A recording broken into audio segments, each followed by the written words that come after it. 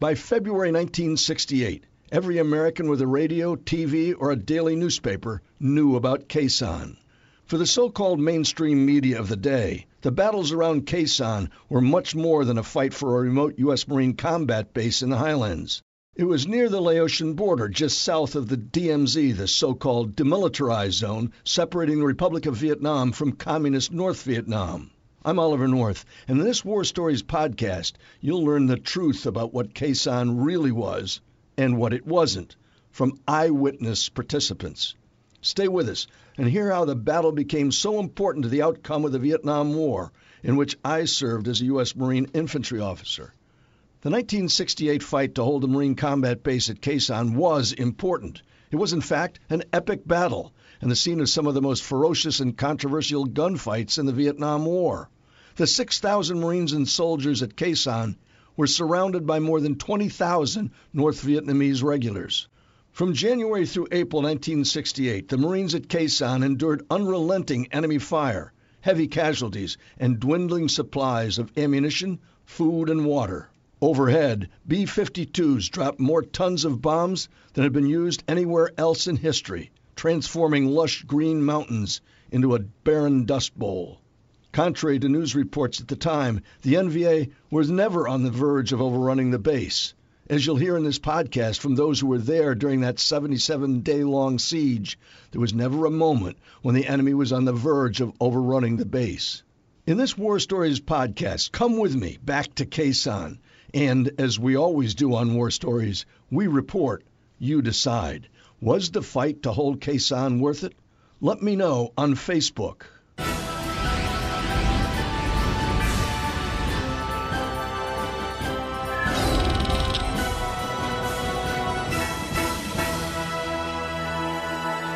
Good evening and welcome to War Stories. This CH-46 Sea-Knight helicopter was a lifeline for Americans fighting in Vietnam. Perhaps no place more than the siege at Khe Sanh, the scene of one of the most ferocious battles of that long war. 6,000 Marines and soldiers were tasked with holding a remote combat base against a fierce and determined North Vietnamese Army force. Vastly outnumbered, they accomplished that mission standing firm for 77 days while enduring unrelenting enemy fire, heavy casualties, and a dwindling supply of ammunition, food, and water. It's a story I know well because I was a rifle platoon commander on one of those hills that surrounded Khe Sanh not long after that siege. Tonight, we'll hear from those who lived through those days of hell during the siege at Khe Sanh. U.S. military action in Vietnam was near its peak in early 1968. American troop strength had passed the 500,000 mark, and the number of Americans killed in action had soared to nearly 20,000. At home, protests against the war were getting bigger and louder.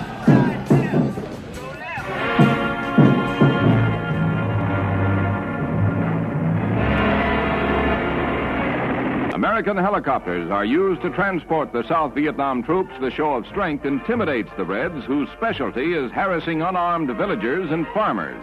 U.S. military involvement had begun in earnest in 1961, when President Kennedy sent 3,000 military advisors and those helicopters to the little-known Southeast Asian nation. The aim? Prevent it from falling into the hands of the communist North Vietnamese. There wasn't much question that the loss of Vietnam would portend into the loss of Southeast Asia. Colonel John Ripley would earn the Navy Cross for a now legendary act of heroism in Vietnam. In 1972, he single-handedly destroyed a key bridge and helped stop dead a major communist invasion.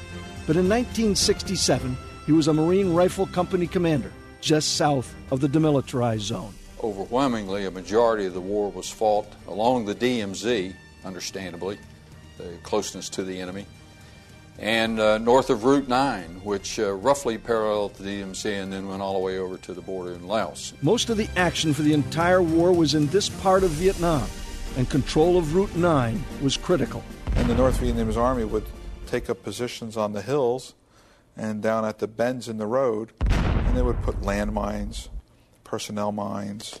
They would shoot at you with RPGs. Near the western end of Route 9, not far from the Laotian border, was the base at Khe Sanh. Describe the geography, the topography, what we were facing as you were leading a Marine Rifle Company out into this part of Vietnam. It's generally known as an airfield surrounded by very dominating hills. One could even say mountains. Defending it would take a lot of Americans, mostly Marines. Tony Latour from New York City was one of them. He was a 28-year-old captain when he arrived. Graduated Villanova. Joined the Marine Corps because my uncle had been a corporal during the Battle of Okinawa in World War II. And I had his uniform in my closet as I was growing up, and it stayed there until I joined the Marine Corps. And I thought the Marines would be the way I could get to Vietnam the quickest. Dennis Mannion was just 21 when he arrived at Khe Sanh. Mannion would serve with Kilo Company on Hill 861. Beautiful in terms of the valley and the scenery.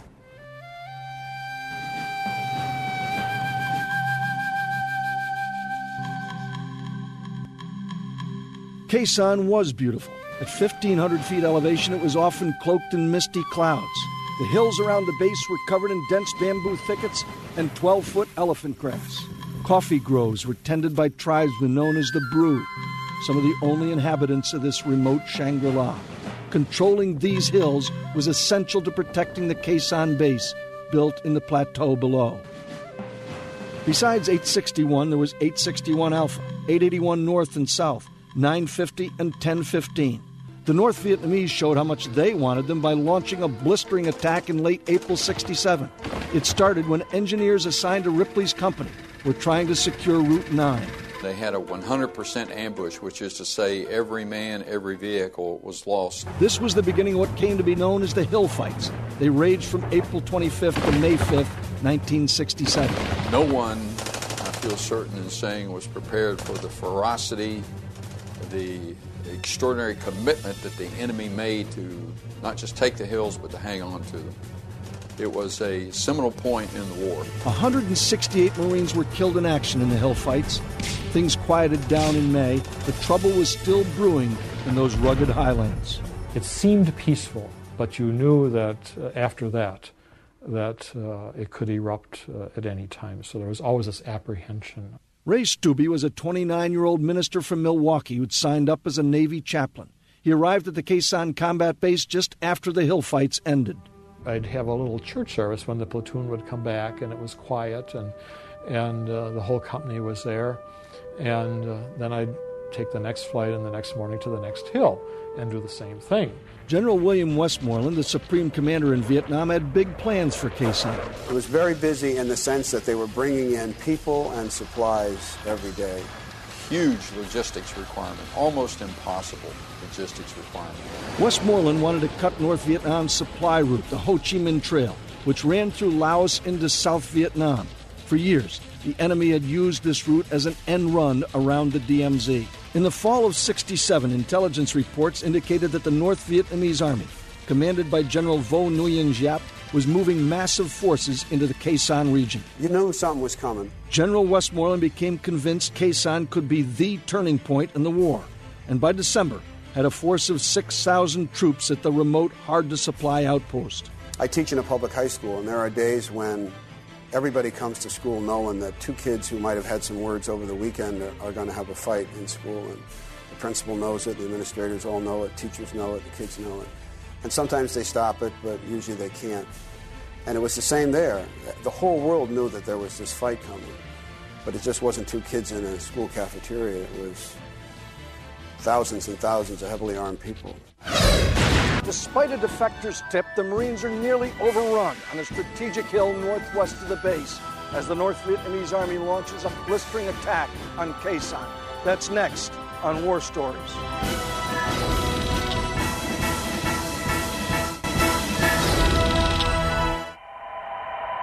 From 1946 to 1954, the French fought a losing war in Vietnam, capped by a famous defeat at Dien Bien Phu. 3,000 French troops lost their lives in this bloody 55-day battle. And the man who defeated the French, the same general who was now fighting the Americans, General Vo Nguyen Giap. This was virtually a ripe plum ready for picking from General Giap's standpoint, the vaulted Marshal of North Vietnam, the great hero. The French had nicknamed General Giap Volcano Under the Snow. whose placid exterior hid a fierce determination to win at any cost. You and I have talked to North Vietnamese Army officers in the aftermath of this war. It's clear to them, at least, that Giap saw this as another Dien Bien Phu type of opportunity. Oh, there's no question of that, yes. Trap the enemy in a very remote, difficult to resupply location and systematically close the noose. But what he never counted on, of course, was the airstrikes. B-52s, tactical air.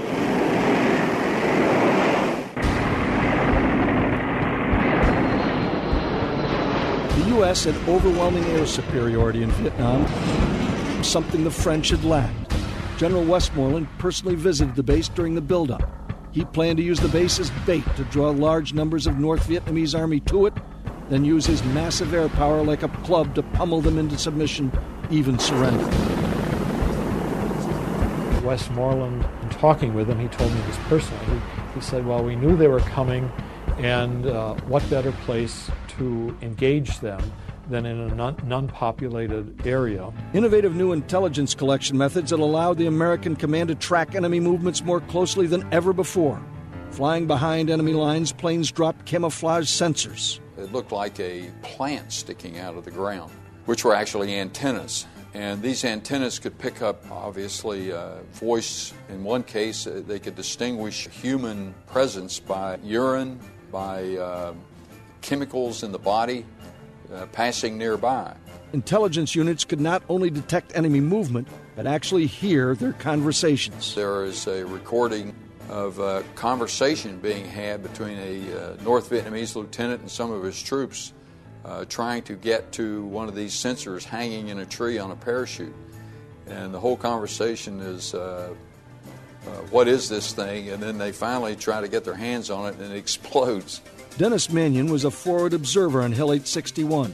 His job was to call in artillery strikes. For the first couple of weeks that January, he'd been on daily patrols off the hill.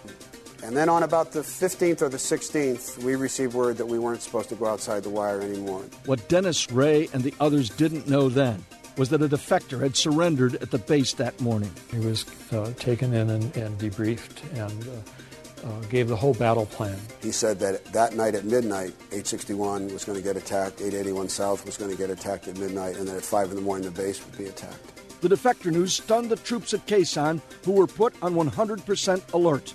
It also rocketed up the chain of command in just hours, all the way to the Pentagon. During the early part of the evening of the 20th of January, you could hear them outside the wire. You could hear them talking. You could hear the tin pingy sound when they cut the barbed wire and it sprung back in two different directions.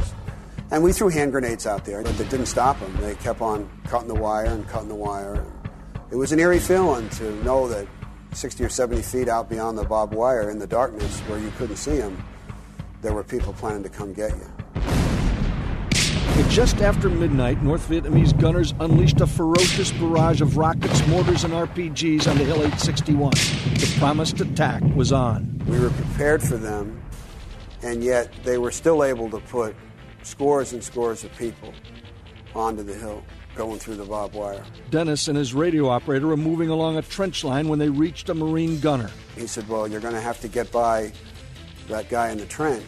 And I said, what do you mean? He said, there's a North Vietnamese soldier laying in the trench right outside the bunker. The enemy soldier was throwing grenades. The darkness was impenetrable. They couldn't see him at all. They thought he was probably wounded. And I thought for a second, maybe we can just get by him and just go by, but I couldn't take that chance. So I took a .45 and I stuck it out in the darkness, and then I put my left hand up until I felt the top of his head. And when I touched his head lifted up, as I knew it would, and I just took my hand away and pulled the trigger until the .45 was empty, and then I knew he wasn't alive anymore. And then we said goodbye to the machine gunner and moved our way up the trench line to where the shells were landing. That's how we got by him. Still haunts me. By dawn, Kilo Company had toughed it out and driven the enemy from the hill. But there was no time for rest or celebration. Just after 5:30 a.m., the North Vietnamese resumed the attack, this time targeting the combat base. Boom. It just, all of a sudden, it just boom, and light to the one side of Charlie Med was what we call the LSU, the Logistics Supply Unit, which had sandbags, sea rations, all that kind of stuff, and it was in flames. You could hear the big guns over in Laos in a mountain called Khe Sanh open up. And the base started taking heavy incoming. And all of a sudden, this huge explosion. So they had hit the ammo dump. And it wasn't one explosion. This was like maybe 2 hours of explosions. At the same time, the village of Khe Sanh, home to about 1,200 South Vietnamese civilians, came under attack. Just south of the base. Just south of the base, maybe 4 miles south. The Marines and soldiers didn't know it then, but the grueling 77-day siege of Khe Sanh had begun. From then on, everyone and everything at the base would be a target. Getting in fresh troops and supplies could only be accomplished with C-130s, C-123s, or choppers forced to fly through a barrage of fire. One of those fresh troops was Tony Latour. It was me and 3 500-gallon bladders of fuel that were chained down on the inside of the aircraft. Latour hitched a ride on one of the C-130s that supplied the base. And finally, the crew chief came over to me and yelled in my ear, "Khe Sanh's under attack again. We're not stopping.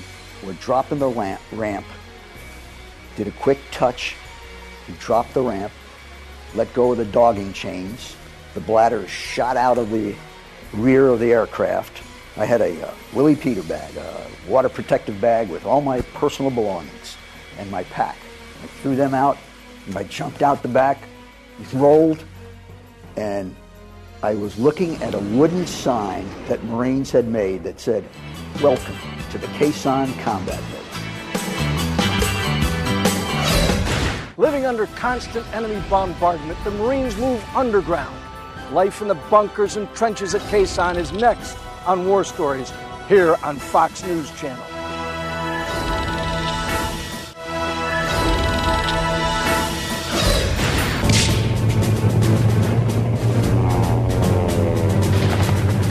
General Westmoreland was confident and morale at the base was high, but the troops there knew the cost of victory could well be paid in their blood.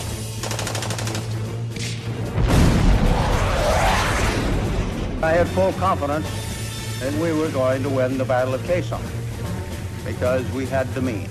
It wasn't that I thought I was going to die. I kind of knew I was going to die up there. I thought it would happen.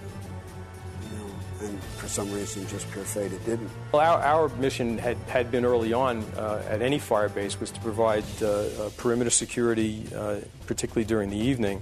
During the day, normally, we were out on the roads. First Lieutenant Bruce Geiger from New Jersey was a 23-year-old Army platoon leader attached to the 26th Marines. He had the heaviest armor at the base. We had 2 Dusters, which were twin 40-millimeter cannons mounted in an open turret on a light tank chassis.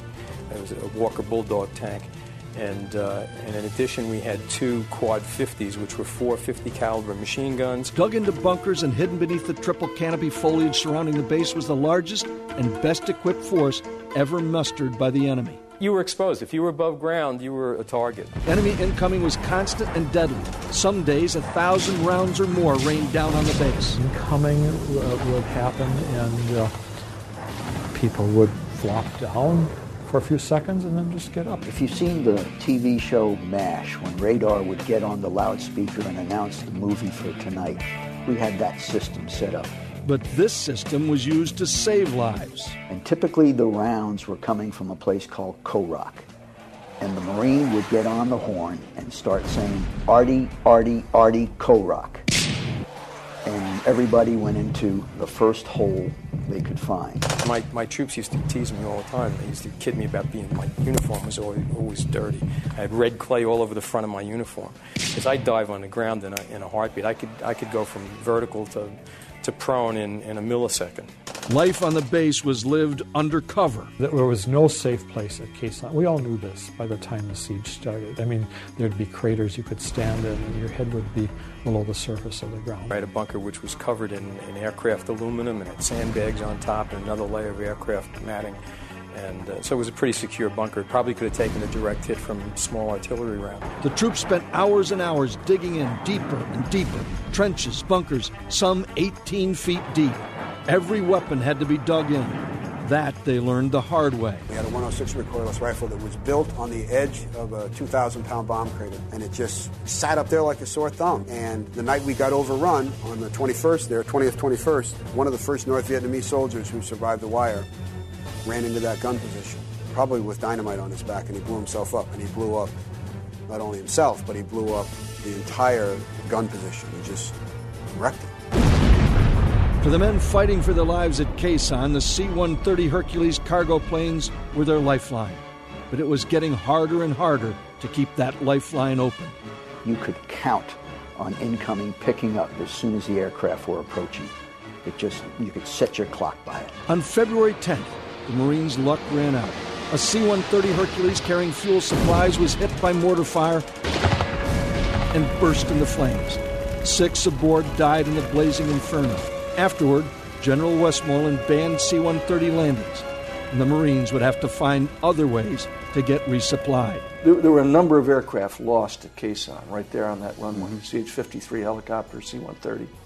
How did you deal with that? You get used to working in a situation that is sometimes devoid of sense.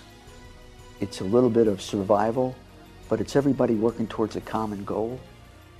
There was just grit, determination. It wasn't a fun place, but you put up with it and you dealt with it. How helicopters just like this one are used to keep Marines alive on the hills surrounding Khe Sanh. Next on War Stories.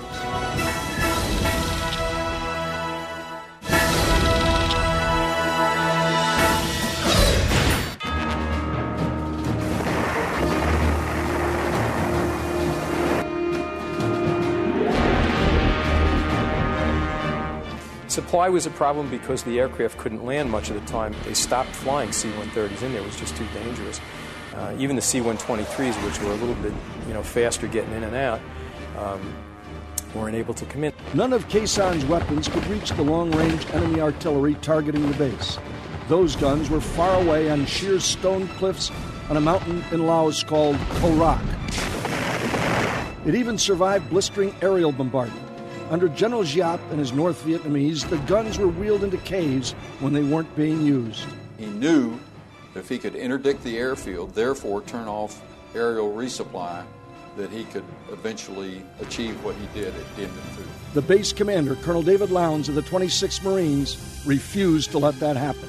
He's one of my heroes. Tony Latour was Colonel Lowndes' regimental adjutant. David Lowndes was out and about the area, not in a bunker, every day of the siege, visiting troops, visiting Marines, being exposed, showing himself as a true leader. David Lowndes was a great Marine. Every day, Lowndes had to get in hundreds of tons of food, medicine, and most importantly, ammunition to keep his 6,000 men alive. And so the Marines had to find a way to get supplies without landing the planes. They developed a system called LAPES, Low Altitude Parachute Extraction, where the supplies would be palletized and placed inside a 130 aircraft.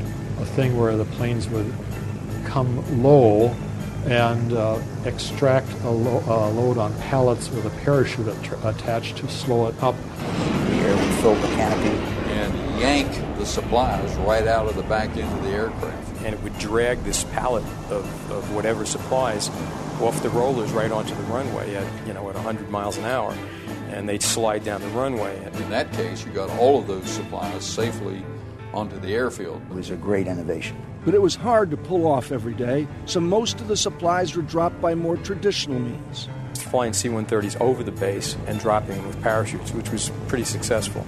And, probably 50% or 75% of what they dropped would land close enough to get in. Day after day, C-130s would appear briefly out of the clouds, quickly disgorge their loads, and disappear again.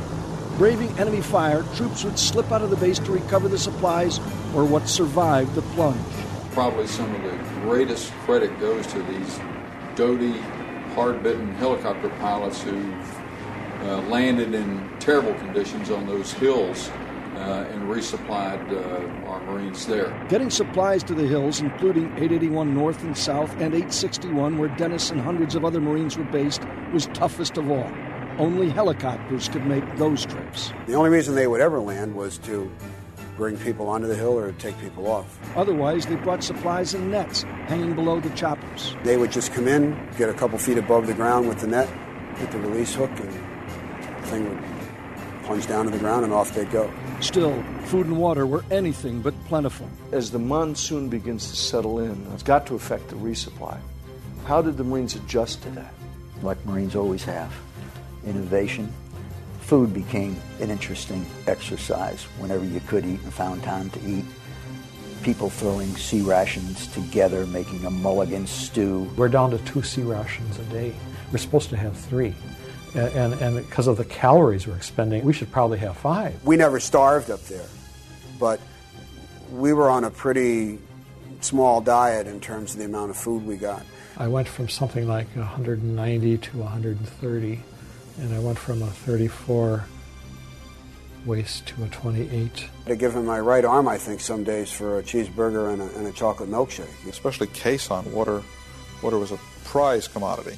And we might go 3 days without water, and men will have a canteen, and they'll give away, they'll share, and even give away the last drops of water to their buddy. And then there were the rats. Every day you would come back to your bunker, a 12-foot cube underground, no lights, no electricity, no running water, and no bathrooms, and you would live with the rats. I mean, rats that were on average the size of a large rabbit or a good-sized cat. It was pretty. They were always in the bunkers. They lived there. Back in Washington, President Johnson was so concerned about Khe Sanh, he'd had a model built of it and put in the White House Situation Room. He used it daily to review the situation with his aides. Johnson knew he couldn't afford a disaster like the French loss at Dien Bien Phu.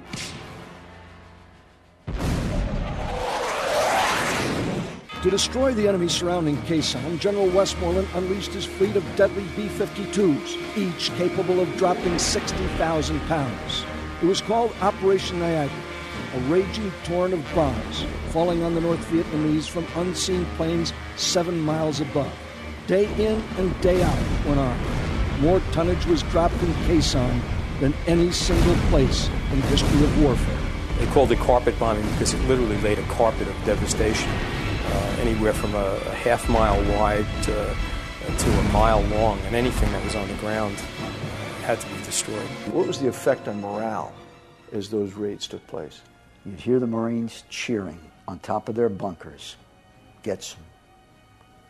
Typically with their covers off, looking scraggly, looking beat up, looking worn, looking unshaven, looking unkempt. I feel like Robert Duvall in Apocalypse Now. It felt like victory. You know, he talked about napalm. We talked about B-52 strikes. But the North Vietnamese refused to give up. Coming up next, propaganda films show how they trained their people to kill Americans. That's ahead on War Stories.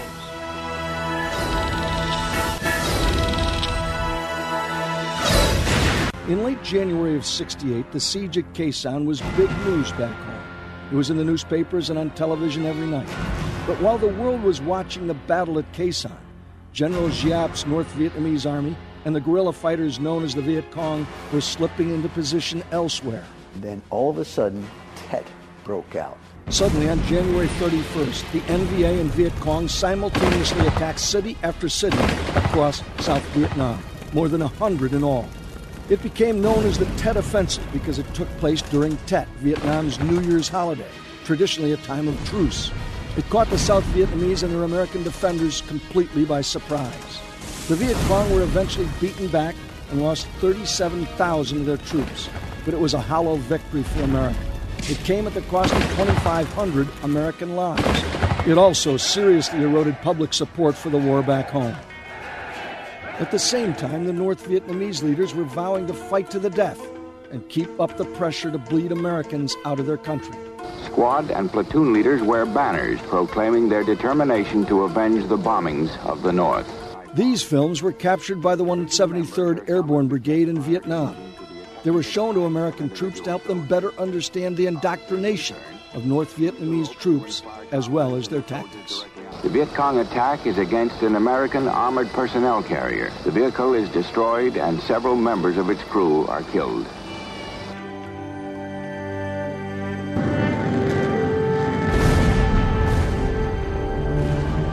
could feel the heat of that napalm. It was scorching. It would singe your eyebrows. It was so hot. Oftentimes, the close-in high explosive bombs would throw dirt and shrapnel inside the perimeter. The North Vietnamese refused to let up at Khe Sanh despite their losses during the Tet Offensive. Air Force, Marine, and Navy fighter bombers bombed and strafed the enemy just outside the base perimeter all through February and March. This might sound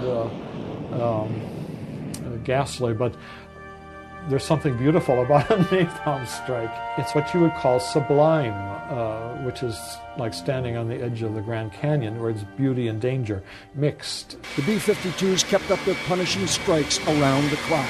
And we started pouring it on. The bomb fell all the month of February and all the month of March. General Westmoreland was determined not to lose Khe Sanh after being caught by surprise during the Tet Offensive. He goes, you're going to Khe Sanh. Your crew's going to Khe Sanh. I need you and another track to relieve a battery out there. All right?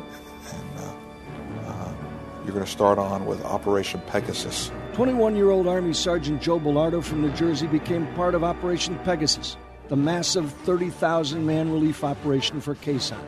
He drove a Duster, the M42A, like that commanded by Bruce Geiger at the base. They'd have to reopen Route 9 to get there. He'd already been in fierce ambushes along the way. And you see all these Marines who were trying to get through, blown off the same type of truck in front of you, laying on the road, and every time they would get up to run, they would step on an anti-personnel mine, and the mine would send them flying in the airs, and their arms and legs would be gone. And it would build, and then, excuse me, you get emotional when you think about it. Operation Pegasus was a massive show of force. They came with more equipment than the whole 3rd Marine Division had. It was amazing the amount of military supplies, personnel, and helicopters they had. They massed near Camp Carroll, well to the east of Khe Sanh. Meanwhile, conditions around the base remained stark. I took that shower on the last week of November in '67, and the next time that I ever saw a bar of soap or washed any part of my body was at the end of April in '68. We'd get anywhere from 3 to 4 hours sleep in a day, literally working 18 to 20 hours a day. There was just so much to do. The ordeal creates a special camaraderie among the men who were there. It's a kind of bonding that you just don't have under any other circumstances. These are people that, like I say, would go out during incoming to rescue somebody who's wounded, knowing that they could very well be wounded or even kill themselves. And you want your friends to survive, and you will do anything for them as they would do for you to get them out of there. You would give up to your life. But no question. March 13th, the Marines spent a quiet but tense day. We had been on 100% alert because it was right around the anniversary of Dien Bien Phu, and there were all kinds of rumors that they were going to try and make one large push and try and overrun the base. But the NVA don't launch their long-awaited attack. March 22nd, the NVA unleashed the single biggest day bombardment of the base. Did anybody have a sense, here they come, this is it? No. This is just one bad day. It was almost a self-pride. We set a new record today. They threw 1,500 rounds at us. It was that kind of reaction. But there were heavy casualties. Bruce Geiger was very nearly one of them. A rocket came in just right in front of me and hit the Charlie Company CP bunker, just a dead direct hit, and blew up right in front of me. And there must have been about 12 or 15 guys in that bunker. I remember getting knocked off my feet 2 or 3 times running across the runway by incoming rounds, and I was just pretty much in shock myself. But I ran across the runway to call for some corpsmen. They ended up getting all but 5 guys out there. 5 guys died in that bunker that night, including the company commander who'd only been there 1 month. I shall not seek, and I will not accept the nomination of my party for another term as your president. March 31st, a major turning point. With the war more unpopular than ever back home, President Johnson announces the end of his candidacy for re-election and the beginning of the end of U.S. involvement in Vietnam. I turned to the guys in the bunker and I said, he's getting out. He's not running anymore. He's getting out. If he's getting out, what are we doing here? The base at Khe Sanh is destroyed, but not by enemy forces. That's next on War Stories.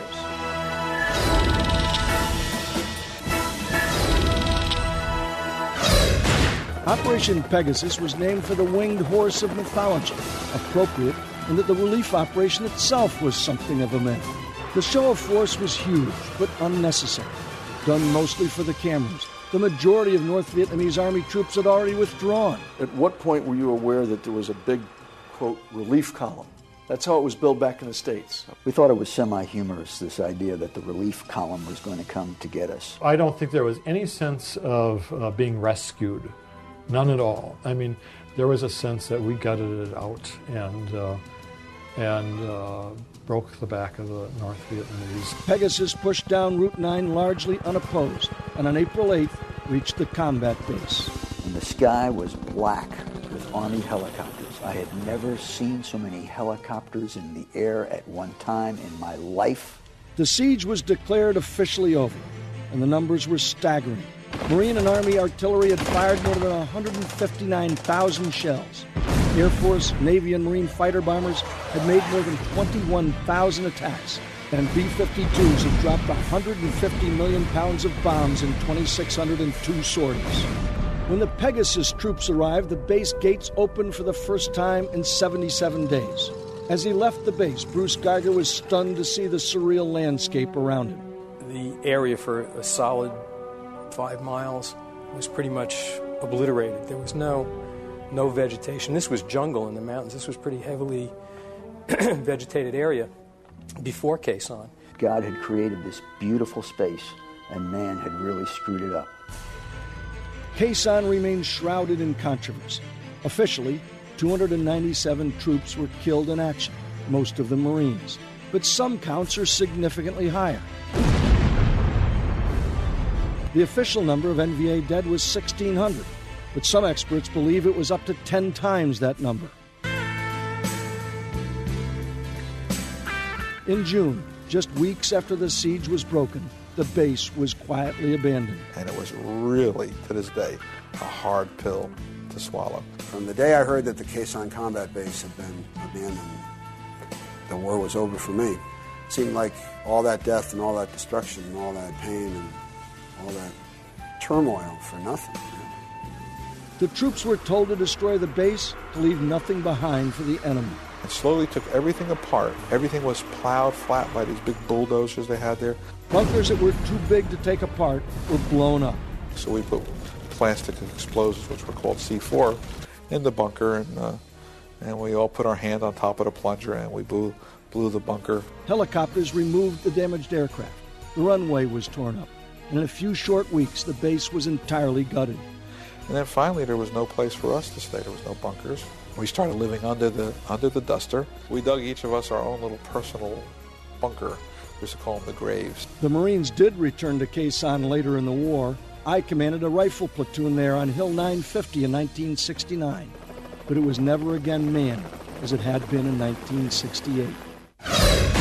One Marine's emotional trek back to the hills of Khe Sanh 3 decades later, just ahead on War Stories.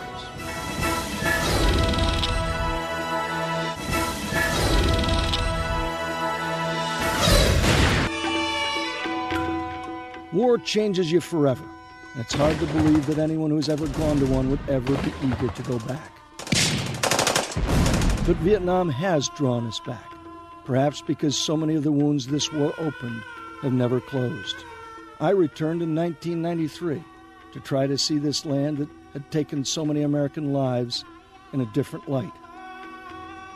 And last year, Kilo Company's Dennis Mannion returned to the hill where he thought his life might end 33 years ago. I picked the exact same route that Kilo Company had taken back in 1967 to get on to 861. I stood right in the hole in the ground that used to be my bunker. I cut down all the bushes and plants that were growing in the bunker. And it was really pretty incredible, really, to stand there and think of what had happened all those years before in that place. I was the only person up there. Total silence, no sound except the wind. I brought with me pieces of blessed palm from my church, and I wrote the names of all the guys from Kilo Company who had been killed.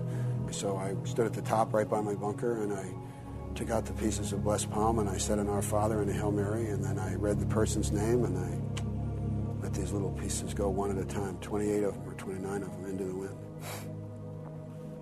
I bend down, I get my pack, and we're going to put it on, and then I look back up, and I see in the mist, standing at the top of the hill, I see about, 15, 20 figures, spirits, in flak jackets and helmets. And I looked away twice, and I blinked, and I fiddled with my pack, and every time I looked back up, they were still standing there. And I asked them to watch over my family and take care of my friends, and to hang together, and then I'd catch up with them someday. And then I finished, and they were still standing there in the mist, and the rain was kind of sifting in and out, and their ponchos were moving in the wind a little bit. I bent down, I picked up my backpack, and I put it on, and I saluted one time like that, and then I turned around and I walked across the landing zone, and I never looked back. And now it's a year later, and I can't forget it.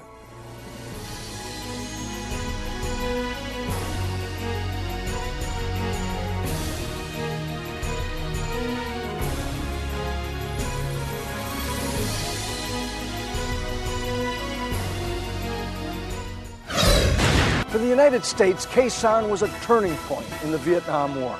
For all who served there, it was a turning point in their lives. Those 77 days are indelibly etched in their minds, as are the images of their countrymen who gave their lives defending that remote patch of land in the Vietnamese highlands.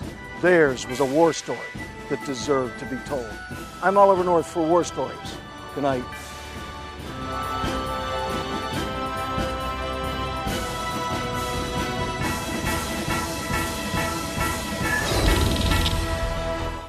From the Fox News Podcasts Network. I'm Janice Dean, Fox News senior meteorologist. Be sure to subscribe to the Janice Dean podcast at foxnewspodcast.com or wherever you listen to your podcasts. And don't forget to spread the sunshine.